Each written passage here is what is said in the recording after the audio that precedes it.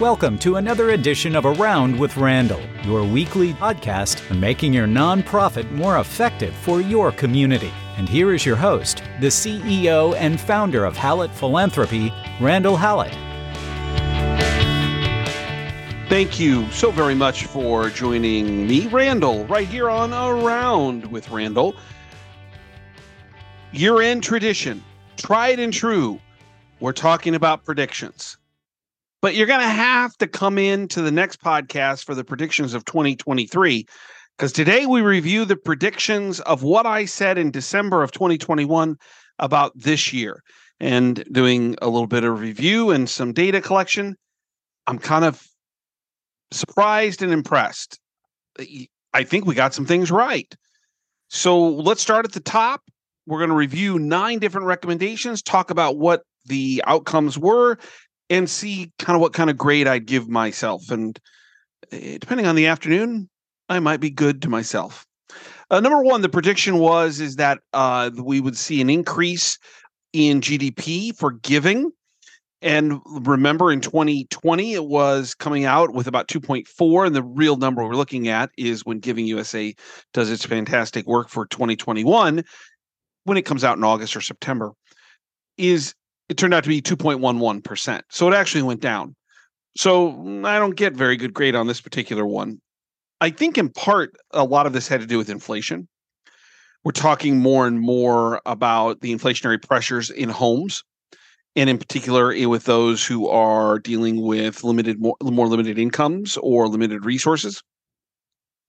We'll talk about this more specifically in the predictions for 2023. I think this will have a major effect. But for 2021, in terms of the release of 2.11%, I think inflation actually played a pretty big part in that. In fact, if you look at the Giving USA numbers, what we know is that although philanthropy dollar for dollar went up, when you include inflation into the calculation, it went down by 0.7% across the United States. Not far off. I thought there'd be a little more juice in terms of coming out of COVID. Turned out that we normalized in whatever normal actually is at post-pandemic a little more quickly than I thought. And as a result, probably saw a regression back to the norm a little bit. Number 2 was dealing with staffing. And I'm going to get an A+ on this one. This in part comes from the study that Hallett Philanthropy and I did in the fall of 2021 about what's going on in the nonprofit foundations and fundraisers, really just short of 1,500 participants. It was written about in several places, published in articles, which I always appreciate. But I think it was good for the industry as a whole to kind of think about. I broke this down into 2 areas. Number 1 was that we're going to struggle on the front lines of what I called at the time basic services employees. These are the non-fundraisers. These are the people in the soup kitchen who are doing all the amazing work, or in social service, they're the frontline caseworkers, or in healthcare, it's nursing.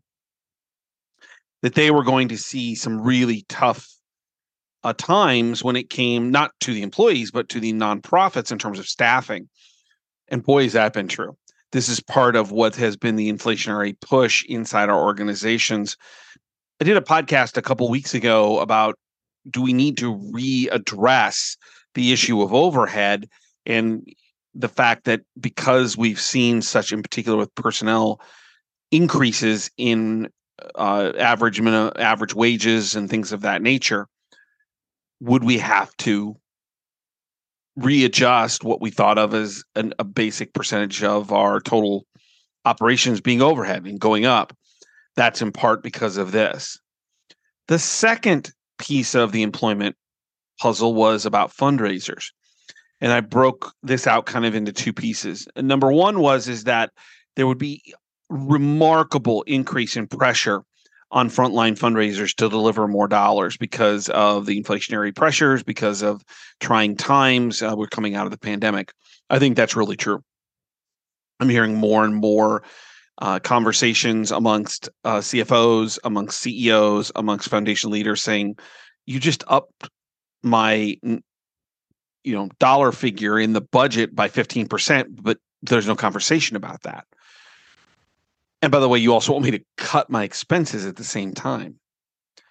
So I think that one I hit as kind of part of the employment on the head. I think the other thing that I mentioned last year is that we would see a great shuffling. And in part, my concern was really about people leaving philanthropy, gift officers, to go into the for-profit world because there would be more opportunity monetarily. And I think that also proved out to be true. I know that there's an immense reshuffling of gift officers across the United States. That's number one. But number two, I'm seeing people leave the profession in record numbers to go into business development, whether it's a construction firm or IT or things of that nature. Sales and the skill sets that we have in building relationships are directly related to many of the best salespeople that you might think of or know.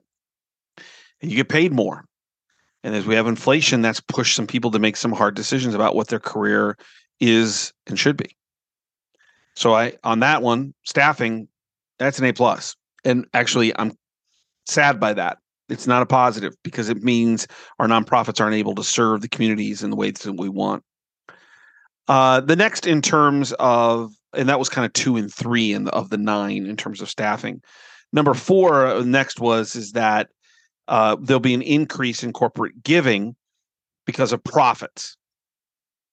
And unfortunately, I can't document this, but I think I'm going to be right that we've seen unbelievable profit margins, particularly in the last 6 months of the year. The stock market, which is always an indicator of corporate health, has been up the last 6 months. And in fact, if you look at corporate gains over this year, they've been pretty dramatic in terms of return, which means they have more resources to give. Remember, sometimes it's our memory and the things that have happened the most oft or the most recent are that are the most prevalent. In the last 3 weeks or 4 weeks of 2022, we've seen a decrease in some profits in some corporations that have reported, but across the whole of the year, profits have been up. Stock market's been up. And I think giving will be up for 2022. Fifth is I talked about the concept that Warren Buffett certainly talks about social capital or risk capital. And that's really into what I classify as justice giving, whether it's for people and the philanthropy that's driving changes to our diversity and equity and inclusion, to climate. This is becoming a dramatic piece of our philanthropic environment. We're seeing more and more and more of giving going towards this idea of justice in various ways. DEI and climate are driving those two particular areas. Interestingly enough, it's coming from corporations. It's coming from the issues involving the way in which we have probably not allowed the same opportunities to those who don't look like me. And as a result, philanthropy is beginning to really become an economic engine for change. So I think that one actually turned out, again, as kind of an A+, hit that one out of the park in terms of prediction. And in this case, it's a positive because we need to make changes across various platforms. Number 6 was the politicalization of philanthropy, in particular with the 2022 election. There were comparisons about certain races in kind of the juxtaposition of races ran in 2000 in the number of dollars put forth for political candidates. It's not an increase, it's an exponential increase. And much of those dollars are put through the idea of political philanthropy, and it's increasing exponentially. It's just unbelievable how much money goes into political campaigning and through philanthropic means. What's interesting, and you notice this, is that you can't turn on the television locally without 6 ads being run in your local news, campaign ads. And it's just unbelievable to a point where you almost just turn it off. I don't think we have final numbers, but I will tell you from the initial things I've read or indications that we spent more in an off presidential cycle election 2022 than we ever have in our history. And that is exactly what I was speaking about back in December of 2021. It's unfortunate because I think those dollars could have been used in some other ways that could have made huge differences, particularly with frontline philanthropy services, social services. I hope we haven't missed out on that opportunity. Number 7 was the acceptance or greater acceptance of artificial intelligence. A year and a half ago, I'm not sure many nonprofits at all would have classified artificial intelligence as a priority. Now I can't have a conversation with an infrastructure team, data, internal operations, finance, database, however you want to classify it. I look at it as infrastructure because they're so critical to philanthropic success. You can't have a conversation without artificial intelligence at some level being a part of it. The interesting thing is that there are a lot of people who say they do artificial intelligence that I don't think are actually doing it. I think part of the pushback we're going to see in the future, and you might hear this in the 2023 predictions, is that the pretenders are going to be outed. If we're going to use artificial intelligence like the for-profit world, we need to be careful that the vendors and the people that do it actually are legitimate. And I think that this is a critical function of what we need to be and what we need to do in terms of becoming more efficient and more effective. Number 8 was the ascent of social media philanthropy. The numbers all say the same thing. It's becoming more and more prevalent from crowdfunding. More and more you see about GoFundMe pages, particularly on the news. So it's kind of reaching the media where somebody has usually unfortunately a tragic event or something's happened and people are raising money for them. One that caught my attention recently on our local news here in Omaha, Nebraska, was a teacher, maybe second, third grade, something of that nature locally here. And she lost her child. And one of her students started a GoFundMe page to raise money to support her teacher. Talk about philanthropy at its truest sense. Love of mankind, love of teacher kind, to steal a phrase. That's the norm. Think about it. A second or third grader thinks, hey, let's do something for our teacher and let's do GoFundMe. It's becoming so prevalent that even our children are beginning to think of it as a normalized activity. How do we help others? So the socialization of the social media empire in this is fascinating. I think there's going to be some turbulent times with social media in the next year or two, which maybe we talk about on 2023. We'll save that for the next show. But certainly for 2022, I think that it did reach that level of great increase. The last is, and actually, I think this is the one I'm most proud of, and I think we're just beginning the conversation, is I talked about that there would be increased pressure on larger foundations, in particular community foundations, donor advised funds, and others, to give immense amount more money away than they're traditionally used to. And I hit this one right on the screws, so much so that there's actually been in a couple states as well as federally proposed legislation to limit the time frame of donor advised funds and how long funds can sit idly to the percentage in which foundations at certain levels give out resources. It's always been like 5%. There have been conversations about 7 to 10%.